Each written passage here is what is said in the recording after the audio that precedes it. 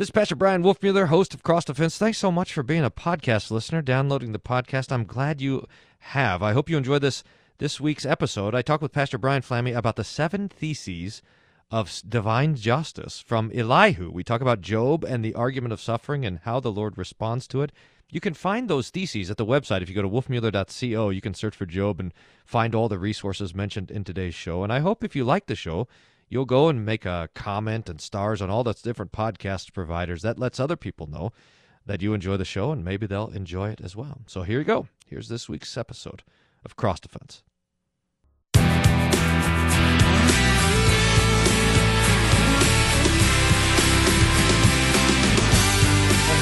All right, welcome to Cross Defense. Hey, everybody out there. It's your host, Pastor Brian Wolfmueller. I just tried to put 2 pairs of glasses on.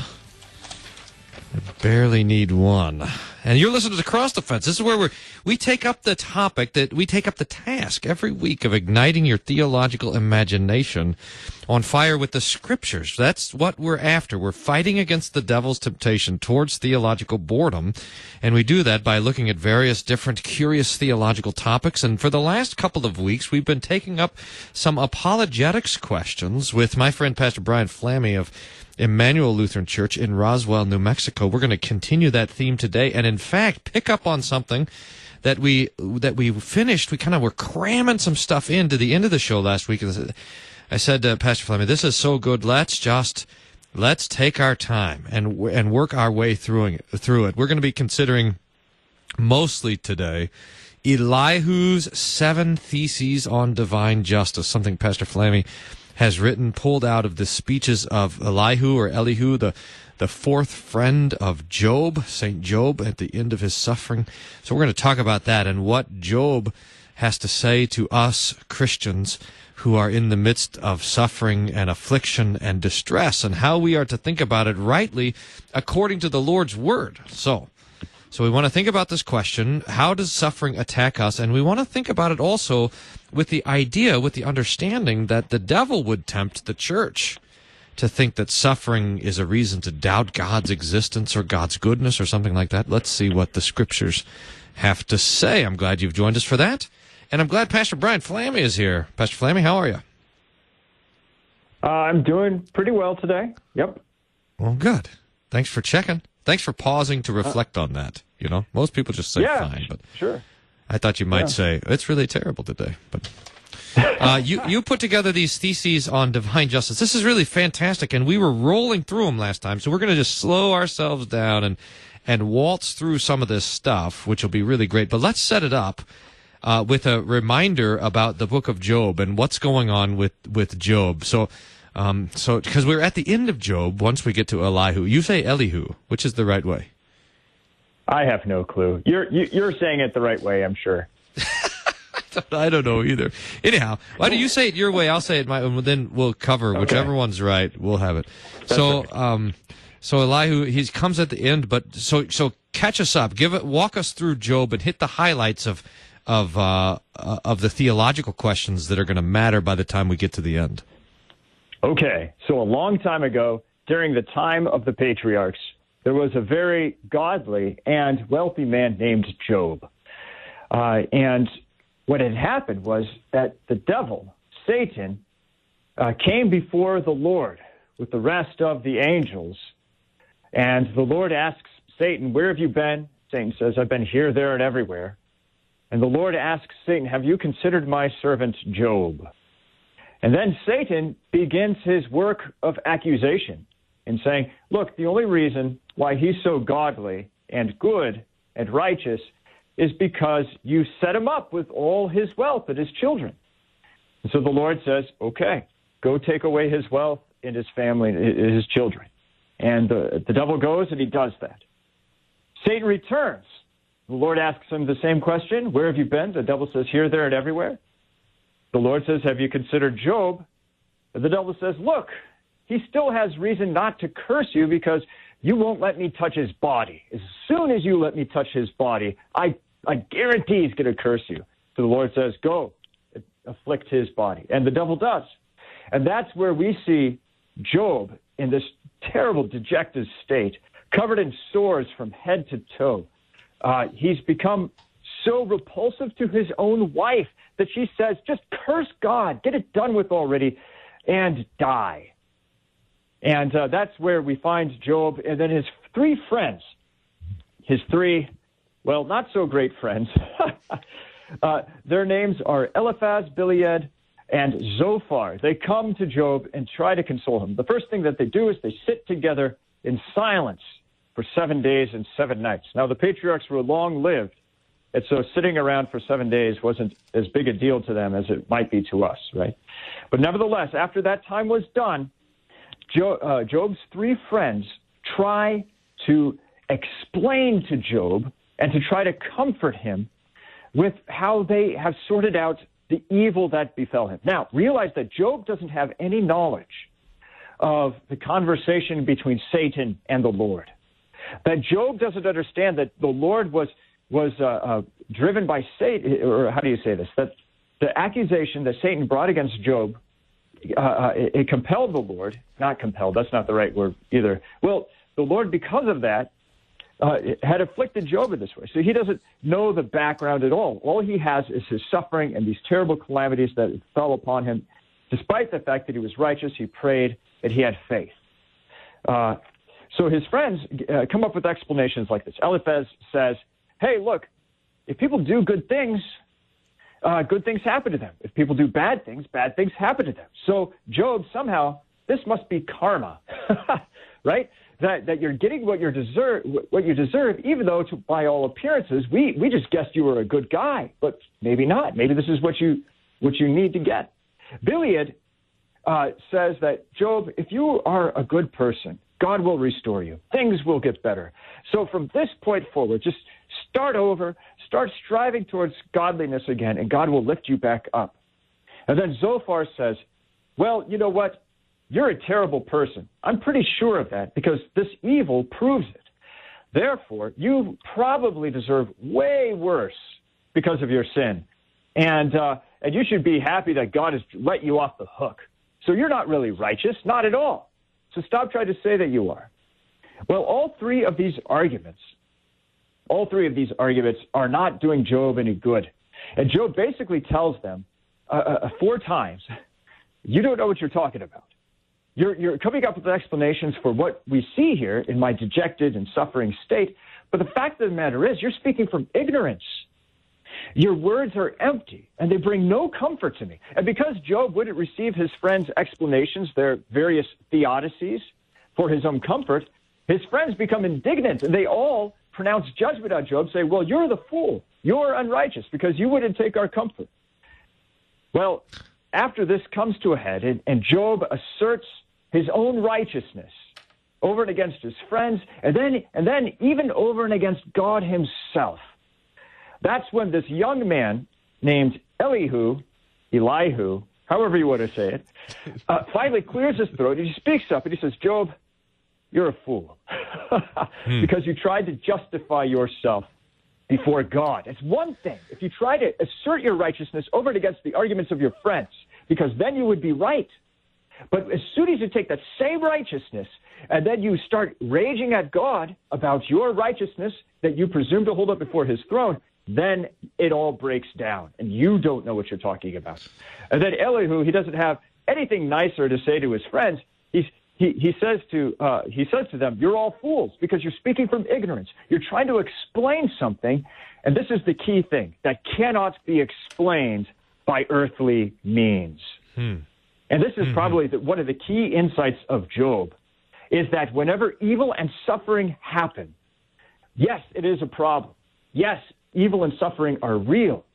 But if the only resources we have at our disposal are those resources of logic and reason and rationality and even moral judgment upon this earth, then we're never going to come up with a satisfactory explanation. And in fact, we're only going to be uttering wind back and forth to each other. We're going to be speaking from ignorance. The key thing... Yeah, go ahead. No, you keep going. Key thing. Yeah, the key thing that Job himself ends up asserting is that we need wisdom, not the wisdom that men speak back and forth to one another, trying to explain a heavenly thing through their earthly experience. No, Job himself says that God has to declare it And then Job remembers the word of the Lord. Behold, the fear of the Lord, that is wisdom. And to turn away from evil is understanding. So there is wisdom, and part of Job's problem is that his friends, they didn't bring God's word to him to comfort him with. Instead, they brought their speculations and their moral reasonings and their theodicies. And because of that, Job despaired all the more, and their attempts at comfort always fell short and didn't understand the real problem of Job's righteousness and the earthly evil that befell him. Yeah, so this finally, is great. Elihu presumes to do what the other three friends didn't.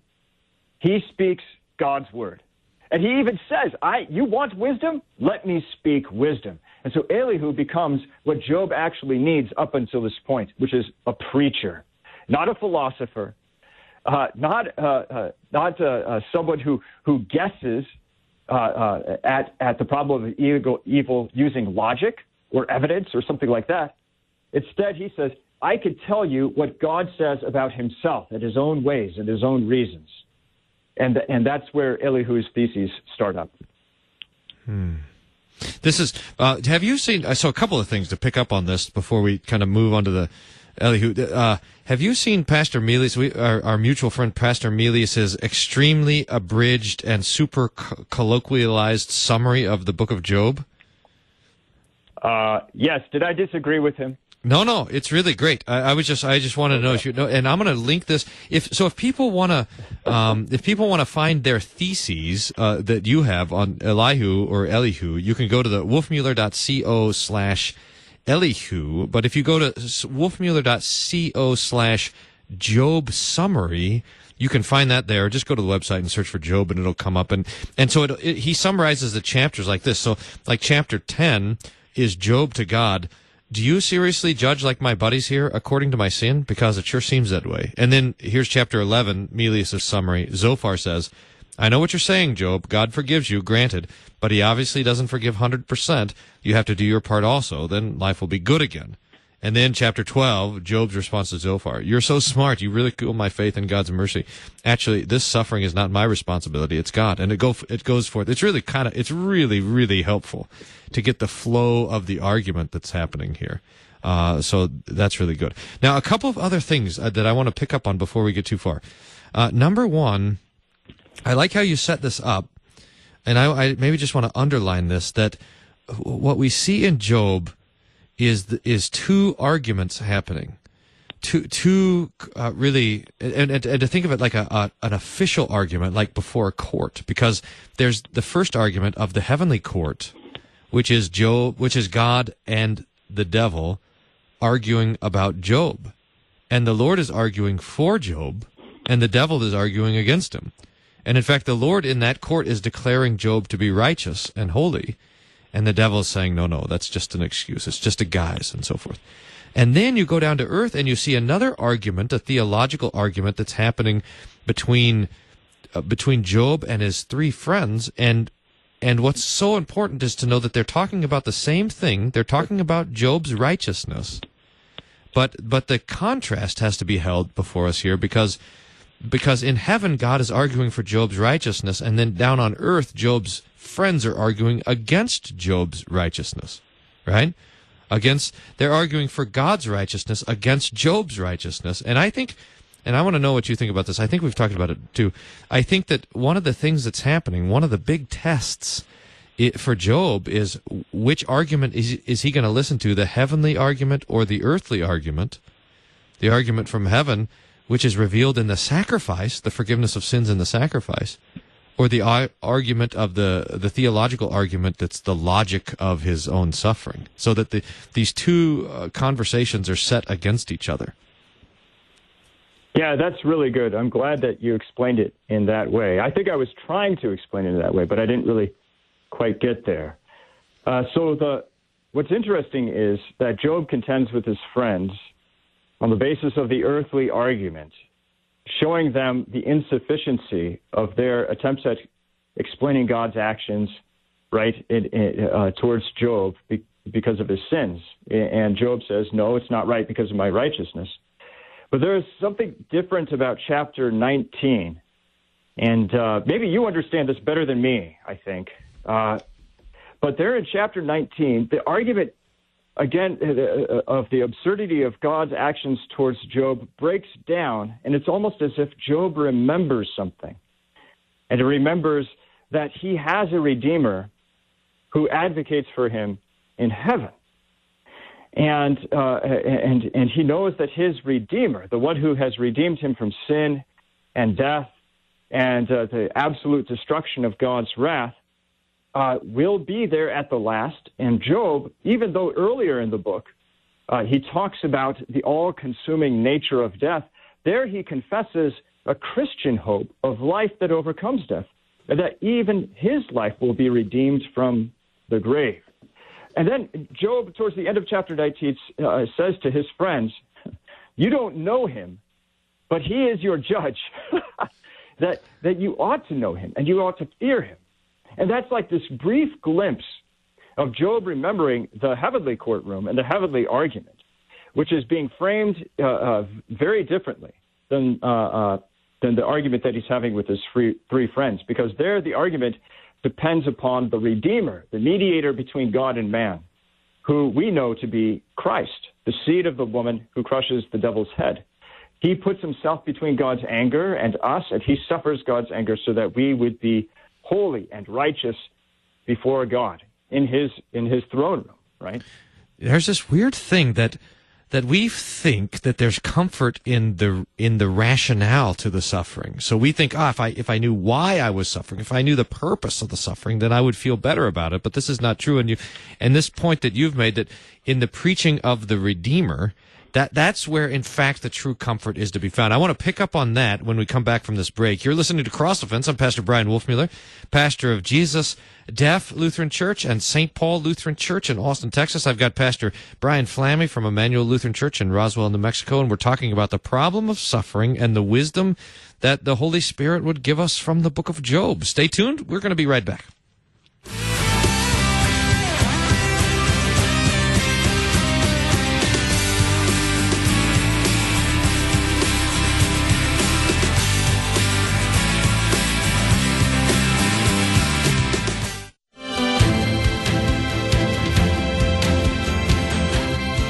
This week on Issues Etc., we'll conclude our Enduring Faith series talking with Pastor Brian Wolfmueller about Christ's victory over sin, death, and the devil. We'll discuss the ordination of a minister with Pastor Peter Bender, and we'll have Pastor Tom Baker lead us in a Sunday school lesson on Jacob's Dream. Issues Etc., live weekday afternoons from 3 to 5 on KFUO.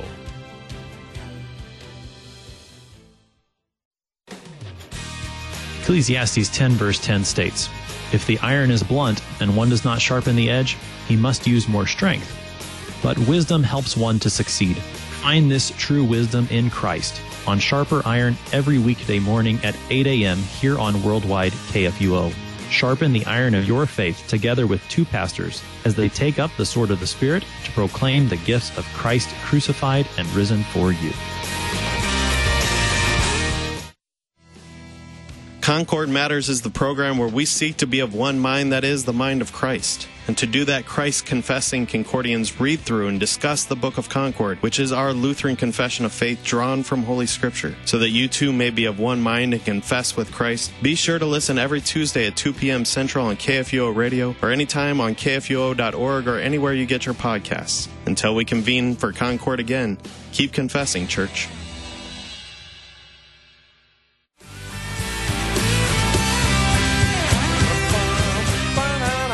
That's the point of the suffering, is that it's an argument. Now, here, dear saints, here's the thing that we got to hone in on. This is Cross Defense, by the way. Pastor Wolfmueller here, and Pastor Flamme is with me. That there's an argument that is brought to us in our suffering, and the three friends of Job are there to articulate that false argument. So, suffering wants to say that God is mad whenever we suffer.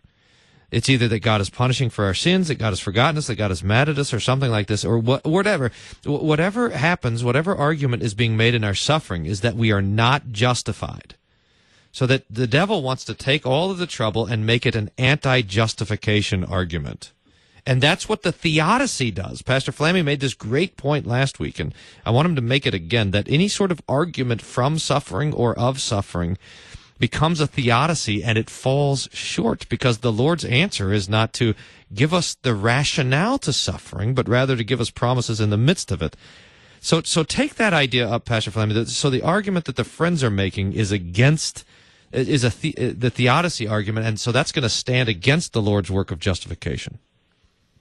Yeah, it does stand against the Lord's work of justification because it is a replacement justification.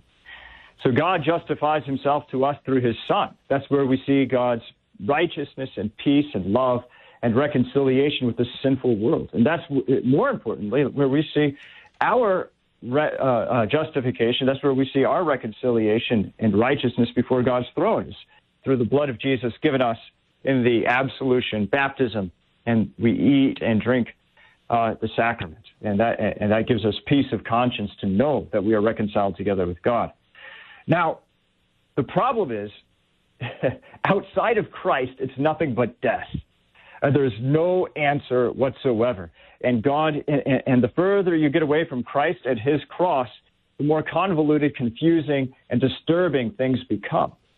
And so what Job's friends do is they're trying an attempt at explaining the heavenly courtroom without ever having been there. And they're trying to explain divine justice through earthly means, outside of Christ and his incarnation and death and resurrection. And so what this teaches us is that apart from the Word, which preaches Christ and him crucified, all other ways to justify either God or man is idolatry, necessarily.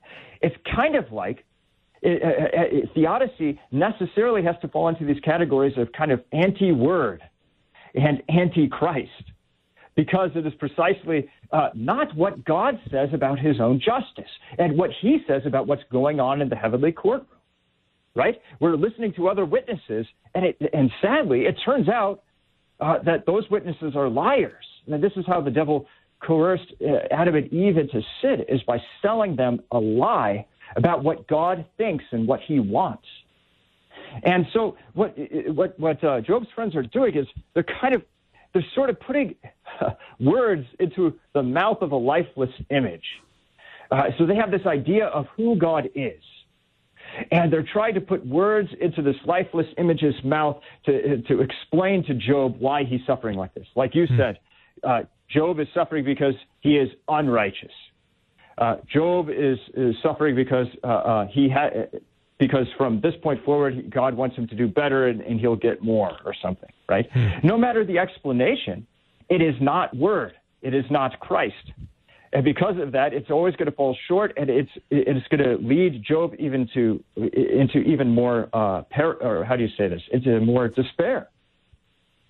It seems like Job reaches that point of despair, and that's when he kind of goes too far, and that's when Elihu has to step in. So you took us to that point before, but now take us all the way through. So Job, instead of simply saying, "Hey, I have a Redeemer," you guys don't know what you're talking about. At the end, when you get to like 33, Job starts to assert his own righteousness, and that's where it goes too far. And Elihu has to step in and say, "No, Job, you've gone too far." So take us there. Yeah, that's right. So it's interesting. In verses 13 and 14 of chapter 33, and this concerns the hiddenness of God, which Job's other friends take for granted. So Eliphaz and Bildad and Zophar all kind of assume that they have to speak for God, despite the fact they've never been in the heavenly councils. Whereas Elihu acknowledges that God is silent to them, and he has not given them his word. And then when Job rages against them and against God, saying, "This isn't what God is saying, and God is silent here," he reminds Job that God speaks. At the very beginning of verse 14, that God speaks.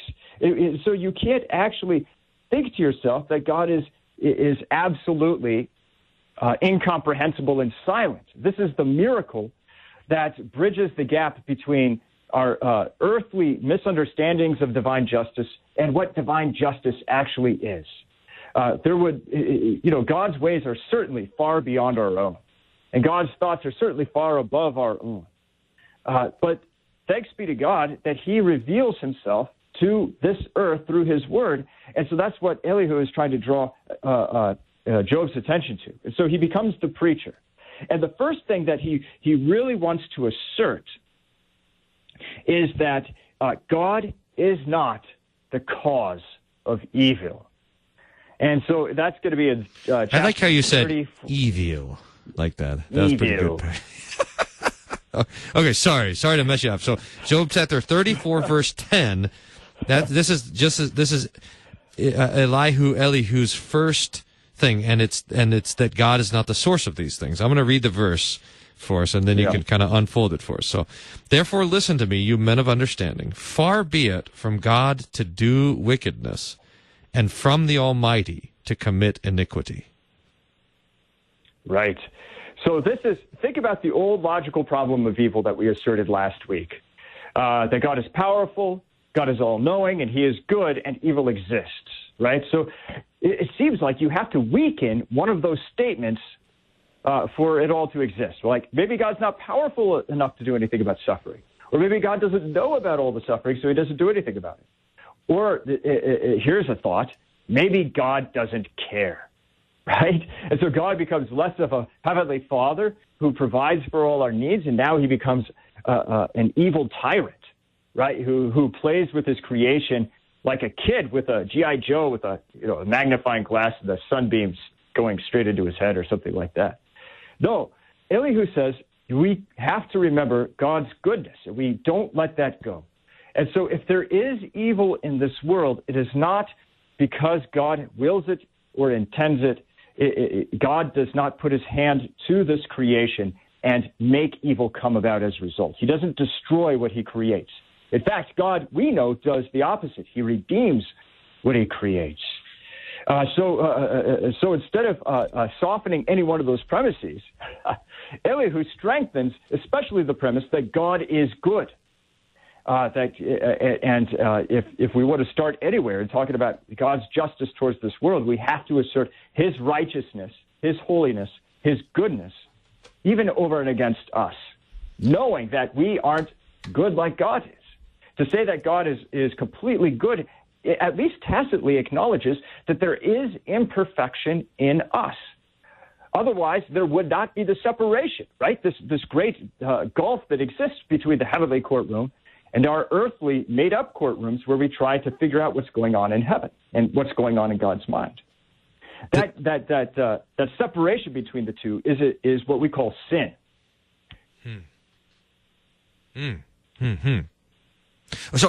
So then Elihu continues. This is verse 11. For he, the Lord, repays men according to his work and makes men to find reward according to his way. You say that's Elihu's second thesis, which is that God deals not capriciously but justly with men and with all creation. So what do you mean by that?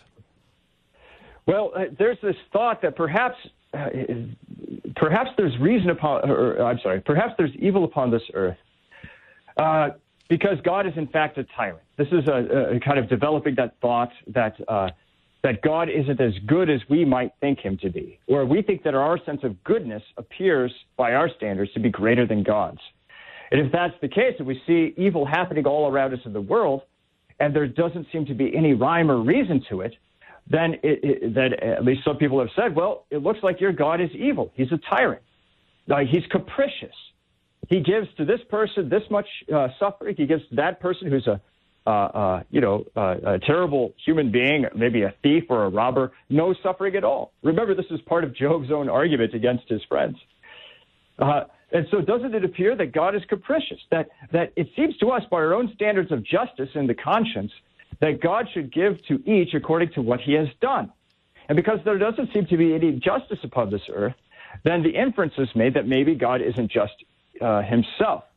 Well, again, to double down on God's holiness and his righteousness, Elihu says that no, in fact, God does deal justly with men and all creation, which, again, in the first thesis, it softened the acknowledgement of our own goodness, but we acknowledge God's goodness over and against us. So also here, we have to acknowledge a limited capacity of reason and understanding and awareness. Like, we can't see all the things that God sees. And so for us to pronounce, well, God is acting apparently capriciously by giving this person this thing and this person another thing, we're going beyond what we actually know. We don't know the entire history of the world leading up to that point for why this person receives one thing and another person receives another. Also, we don't. If all we're thinking about is this world and not the final day of God's judgment, we're leaving out a huge part of God's own justice and what He speaks about Himself. That this earth is not the final word on right and wrong. That in fact there is a heavenly reckoning when Christ comes again in glory, which ties back into, of course, Job's to what we were talking about earlier, the heavenly righteousness and the earthly righteousness being reconciled through Christ and His work. So in other words, to say, there's a humility required here. The Lord deals justly, and if it doesn't look to it like us, it's because we barely know anything about the past. We can hardly see anything in the present. We don't know anything about the future, and especially the future after the judgment day. We know nothing about that at all, and our great ignorance must be confessed here when it seems to us like things are not working out fairly. Right. No, yeah, that's absolutely right. But then there's a little insertion of mercy. This is down now. I'm in Job chapter 34, verses 14 to 15, where Elihu says, "If he should set his heart on it, if he should gather to himself his spirit and his breath, all flesh would perish together, and men would return to the dust." In other words, you say, if God punished everyone according to justice, all life would end, and this implies that the fact that all flesh has not been destroyed is a testament of God's mercy. What do you mean by this? So Elihu doesn't deny, whenever it came up with the argument, that man is sinful and unjust. And instead, he says, look, if God sets his heart to justice and to destroy it, He can do it. It would be consistent with His goodness. It would be consistent with His holiness. And yet here we are. And even though Job had everything stripped away from him, yet there he is. Even if he wishes that the day that he was conceived had never happened, yet God still has withheld His hands from taking that last step of depriving Job of the gift of his life. And that means that there is mercy. So when we acknowledge, as Elihu is saying, that God is absolutely good and holy and righteous, and that when we acknowledge that the converse of that we are not good, holy, and righteous, otherwise we would already know the ways of God, then the fact that we don't already stand obliterated by God's holiness means that God is preserving us and He's upholding us. And in His mercy, he's holding back His hand from destroying us, which is an amazing, which I think is an amazing testament. I mean, it's pushing towards the gospel, it's pushing towards the forgiveness of sins, but it's not quite there yet. Rather, it shows us that even though God is very mad at this world and our sins, yet there is a possibility of mercy and of Christ. Of course, Christ Himself makes all that known to us through the Word. Thesis 4 is going to come from Job 34, verse 21. God knows all of men's actions and their pleas for mercy. So this would be against the argument that God doesn't hear our prayers, that He's ignorant of them, that His ears are closed to them. And then Thesis 5 says, when God does not answer men's cry, it's because of men's pride. I want to read this verse, chapter 35, verse 12, which says, "There he cries out, but He does not answer because of the pride of evil men. So that a lack of answer to prayer is not because of God's inability or lack of hearing, but rather precisely because of men's pride." And this is really flipping the argument on its head. I think this is the key point, because whenever we are trying to justify the ways of God, we're assuming that we ourselves do not need to be justified. And Elihu's going to flip the tables and say, look. Even the fact that we're having this argument is an indication of our great pride as we approach and stand before the Lord. Thoughts on that? With 2 minutes. Yeah, that's right. So, 2 minutes. Well, 2 minutes till the break, and then we'll come back. So. Okay. Oh, you want me to talk now? Yeah. That's what I want most of all in the whole Oh. world. Yeah. Okay, so pride is a breaking of the first commandment. It's neither fearing, loving, nor trusting in God above all things. Now, what Job and his friends are doing in a way is crying out to God in various pleas for God to show His righteousness to them. But these come from cries of indignation, of seeing the apparent injustice of it all. And so what Job and his friends are doing, at least Job himself at the end is doing, instead of seeing himself as the one being judged by God, now he presumes himself to be the judge of God. And so, like I said before, when Job argues concerning his righteousness before his friends, he's absolutely right. But as soon as he argues against God on the basis of his righteousness, then he presumes himself to stand in the judge's seat, or rather to sit in the judge's seat, and for God to be on the defendant's stand, right? And Job says, you have to prove yourself to me. You have to my satisfaction, show me that you are in fact kind and merciful, good, all-knowing and all-powerful and all-good. How can evil come against me when I am so righteous? As soon as he speaks to God like that, that is breaking the first commandment. And in breaking the first commandment, he commits all the sin of the world, right?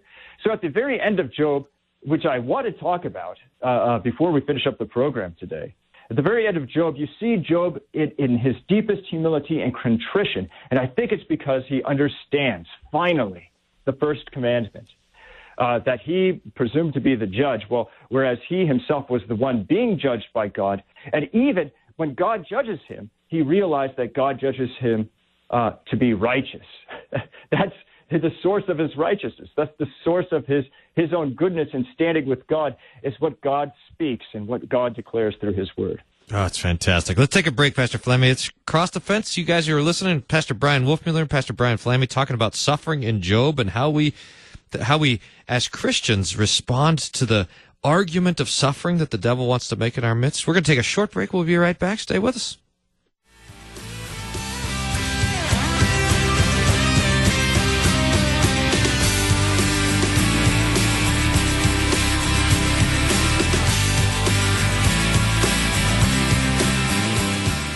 Faith Lutheran School in Plano, Texas will host its annual fundraising golf tournament on Friday, October 4th at Heritage Ranch Golf and Country Club. In 2018, they raised over $6,000 for the athletics program along with tuition assistance. For this year, they're hoping to raise funds for their school archery program. If you'd like some more information about Faith Lutheran School and their golf tournament, contact them via their webpage, flsplano.org.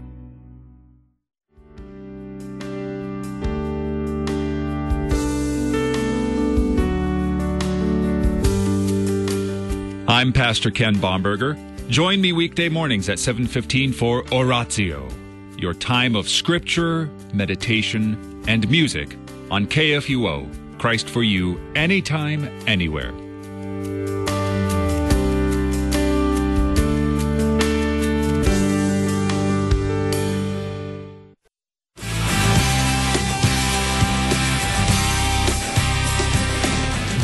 Welcome back to CrossFence. I'm Pastor Brian Wolfmueller, pastor of St. Paul Lutheran Church, Jesus Deaf Lutheran Church, both in Austin, Texas, and I'm with Pastor Brian Flammy from Emmanuel Lutheran Church in Roswell, New Mexico, and we're talking about Job and the question and the problem, the argument of suffering, and we're looking at the wisdom of Elihu, Job's friends. We've talked about 5 distinct theses that Elihu has to say to suffering, and we've gotten to the point of pride. Elihu says, hey, look, if God isn't answering, it's not his problem, it's your problem. It's not his unrighteousness, it's your unrighteousness. But now, so we've set it up, and now the last 2 are going to get really to the point, and that is thesis 6. God deals in mercy with men by his word. That's established in Job 36, verse 10 and 12, for example. He opens their ears to instructions and commands that they turn from their iniquity. And then thesis 7, God's mercy comes through suffering, in that it opens men's ears to hear the word of God. This is Job 36, verse 15. He delivers the poor in their affliction and opens their ears in oppression. so that the Lord, in fact, is using suffering to open our ears to his mercy and his kindness. It's not an argument against the righteousness of God. It's an argument for the justification of sinners. Pastor Flamig, give us some thoughts on these two theses. Yeah, that's right. So earlier, we were talking about men in their pride demanding answers from God. They were breaking the first commandment. Now, God will not deal with men on their terms, right? God will not stand in the defendant's place, or rather not in the way that man envisions that God will. Instead, God, he wants us to know that he wants to deal with us in no other way except through his word. So what Elihu at the very beginning says, if you need wisdom, Job, let me speak wisdom to you. This is the key point of wisdom for Job, that you want answers from God, to answer from the sky, to answer your questions that you have, to answer your friends' questions. But instead, you have to remember that where God speaks and how he speaks. And so Elihu directs Job to the Holy Scriptures and to the preaching of the prophets. And he says, if you want to know how God is justified in himself, you have to go to where he speaks. Because outside of his word, there, like we said before, it's all going to be darkness and confusion. And God is going to appear more and more like a tyrant. But the wonder of it is that when God speaks, instead of revealing himself as a tyrant and he doesn't reveal himself dealing capriciously with creation, he reveals himself as merciful and loving and kind. And so that through the word, I come to the realization that when I do suffer, it is not from God's anger at all. And that I don't hurt in this life because God's mad at me. I don't hurt in this life because God wants to punish me for this or that sin. Instead, I suffer in this life because it opens the ear to hear the word. That God closes off every other avenue of false comfort and false gods and false justifications and false theodicies, so that it's true. And so I see God's own theodicy and how he justifies not only himself but also me through Christ and his cross. This reminds me of a couple of things. Remember the C.S. Lewis quote where it says, God whispers to us in our pleasures and shouts to us in our pain? Have you heard that? No. Thank you for telling me about that, though. It also reminds me of what Luther says about what it takes to be a theologian. Meditation on the Word of God and prayer and suffering. These three things. And he has all these verses from Psalm 119, which talks about how it was good for me to be afflicted, that I might learn your word, so that the Lord uses our troubles and afflictions to bless us with ears to hear. Right. And so this is how Jesus himself explains suffering in the New Testament. So if you look at John chapter 9, verses 2 through 3, the disciples ask of the blind man, well, who sinned, this man or his parents? Right? So why the affliction? And Jesus says, no, the affliction is here so that God's power may be revealed. How? Through me and through what I do and through what I say. Right? And then you have the beautiful story of John chapter 9 and the healing of this blind man, where Jesus reveals himself for the purpose of saving faith to this blind man, even though all the Pharisees who questioned the blind man who were after Jesus, they were completely spiritually blind. But at the end of the story, the blind man who regained his sight gained something even greater, which were the ears of faith, to hear the voice of Jesus and to follow him. So also in Luke chapter 13, verses 1 through 5, there Jesus talks about apparently grave instances of earthly injustice, like the blood of Jews being mixed together with a pagan sacrifice, or why this particular tower fell and destroyed so many people. Jesus says, don't think because of this that their sins deserve God's wrath any more than your sins, but rather these things should teach you all to repent, to acknowledge your sinfulness before God, and to flee to God in his word for mercy. Now, this is, I don't know if you have anything else you wanted to say about Job before we move off of it, but I had one last idea about Job, and I wanted to hear your thoughts about it. Yeah, sure.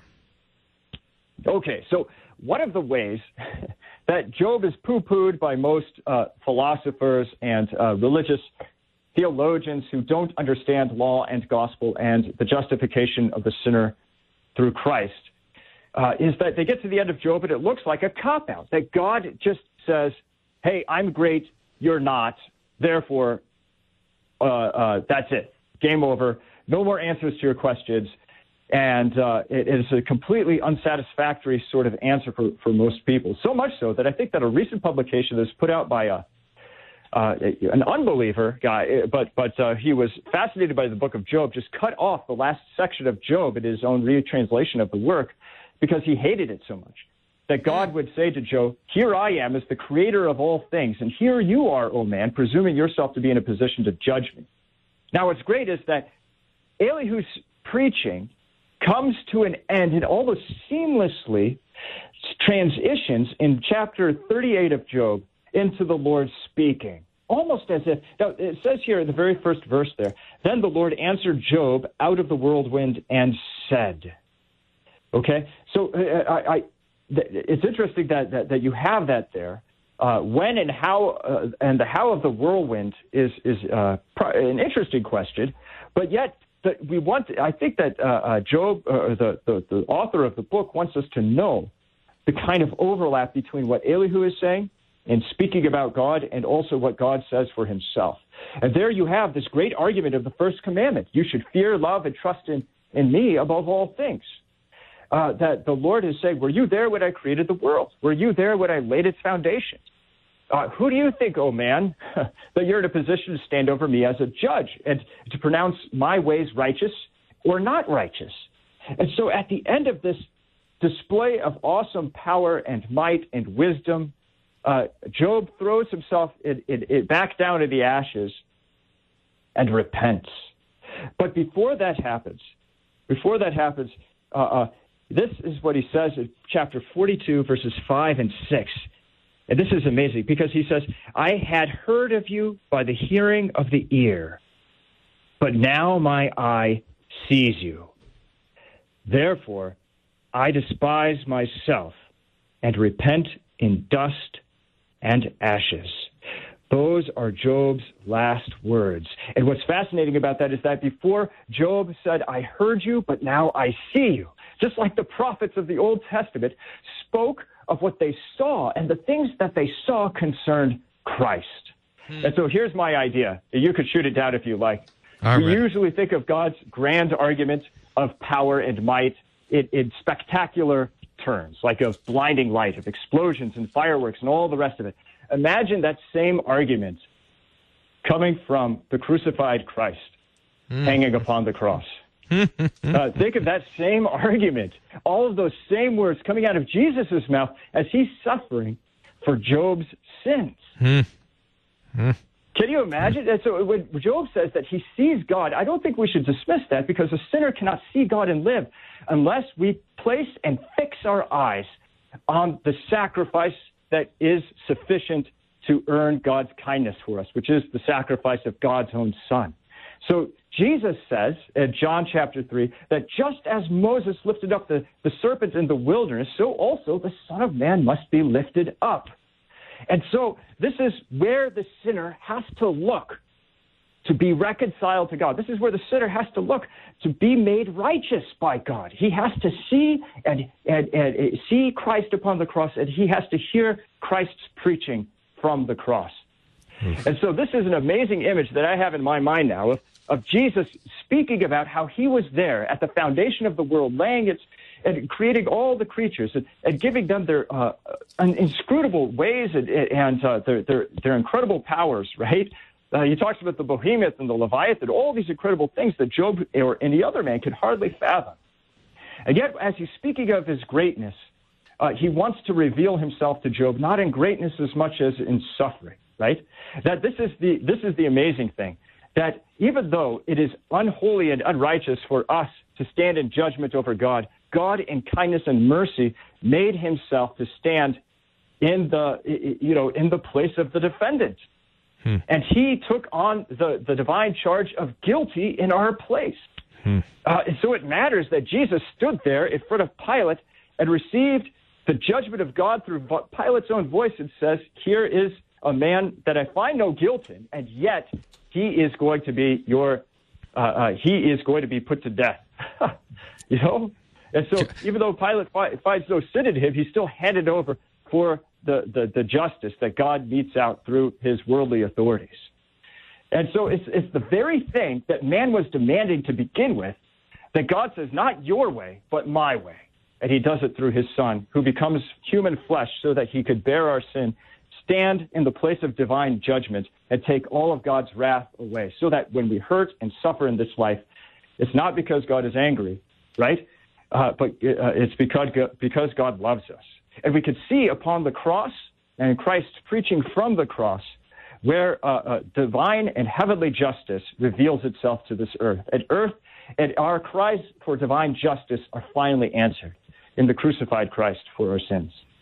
Maybe there's a painter out there, and they'll take this up. So here's Job, and he's got sores all over his face, and standing in front of him is Jesus, lacerated with the whips. And here's Job with the ashes dripping off of his head, and standing in front of him is Jesus, crowned with thorns, with the blood dripping off of his forehead. And here's Job in sackcloth and ashes, and before him stands Jesus, stripped naked for crucifixion, saying, "Who are you to contend with the Almighty?" It's a stunning picture, Pastor Flammy. It's fantastic. I'm going to push it one little thing further and see what you think, because in the beginning we wondered, how did Job know the argument of heaven? How did he know what was declared in the heavenly court? And we think, well, it was the sacrifice, where if his children would sin, he would go and offer a sacrifice so that they could be forgiven, so that righteousness is declared counsel. And then at the very end, the Lord says to the three friends of Job, hey, go to Job, he's my prophet, he'll sacrifice for you. And so now the three friends, which are part of the council of the devil, are brought into the heavenly council, and they also now stand before the Lord as righteous and holy and forgiven by the sacrifice, by the blood of the sacrifice. 30 seconds maybe to talk about that. Yeah, that's absolutely right. The problem with Job's three friends, Eliphaz, Bildad, and Zophar, was that they were trying to explain God's justice without seeing the sacrifice that God himself provides for the world, which is what the sacrifices of the Old Testament all point to Christ himself. And not just, empty, abject sacrifice, but rather sacrifice that's bound together with the preaching of the coming seed of the woman who had crushed the serpent's head, who had crushed sin, death, and the devil under his foot. So Job, of course, revealed himself in chapter 19 as a preacher of this kind. And when he made sacrifice for his children, it was surely sacrifices bound to the preaching of the Redeemer who stands in the heavenly courtroom. And this is now the gift that's given to Job's friends when he will make sacrifice for them and pointing them also to Christ. We have this problem of evil. We say, hey, how can God be good and God be all-powerful and there be evil in the world? It doesn't seem like it fits together. And the Lord says, well, you don't think that fits? Watch this. And he sends his son to suffer in our place and to die on the cross for us, not to justify his acts, but to justify us, to forgive us our sins and to declare us righteous. And it's through that suffering, it not only, it doesn't make sense, but all of a sudden the Lord begins to comfort us in the midst of it. That's what we're after. The comfort in the midst of suffering, knowing that one day we will close our eyes through all the suffering and open them to see the face of Jesus, the one who died for us, who prays for us, who intercedes for us forever. Hey, thanks for listening to Cross Defense. I'm your host, Pastor Brian Wolfmueller. Join me next week. We'll be taking up more curious theological topics with Pastor Flammy. Till then, God's peace be with you.